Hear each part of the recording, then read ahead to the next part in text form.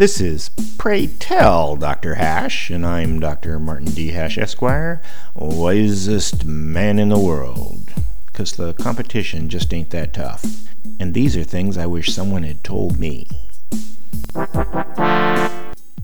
Today's topic: refugees.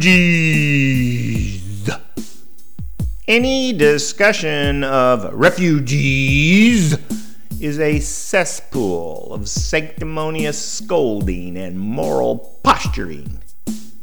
Europe will take millions of refugees rather than do something about ISIL. Germany lets refugees rape their women and blames the women. On this issue, the U.S. has more in common with Russia and China. Frankly, I don't understand the West's willingness to be manipulated, especially by legality arguments from non-lawyers.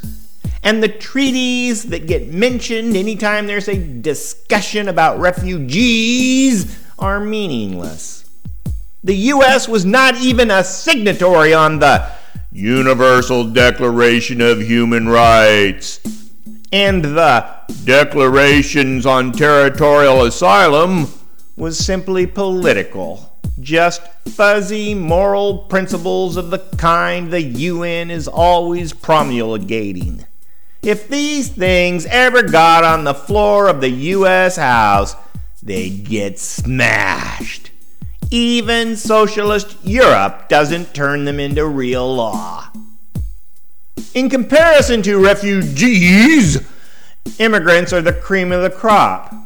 They deplete their home country of valuable human capital to our benefit, so it's a positive transaction. Refugees, however, bring all of the incompetence along too. No one blames the refugees for wanting to immigrate. We'd all be refugees too in similar circumstances. But the answer is simply to side with liberty, which means that a nation's people make the decision if they want to admit refugees and how many.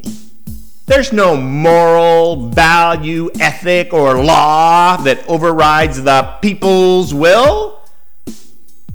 I'm curious how long the current refugee crisis goes on and how it finally resolves, because it's a preview of the looming climate change refugees problem. For more, see my website at martinhash.com.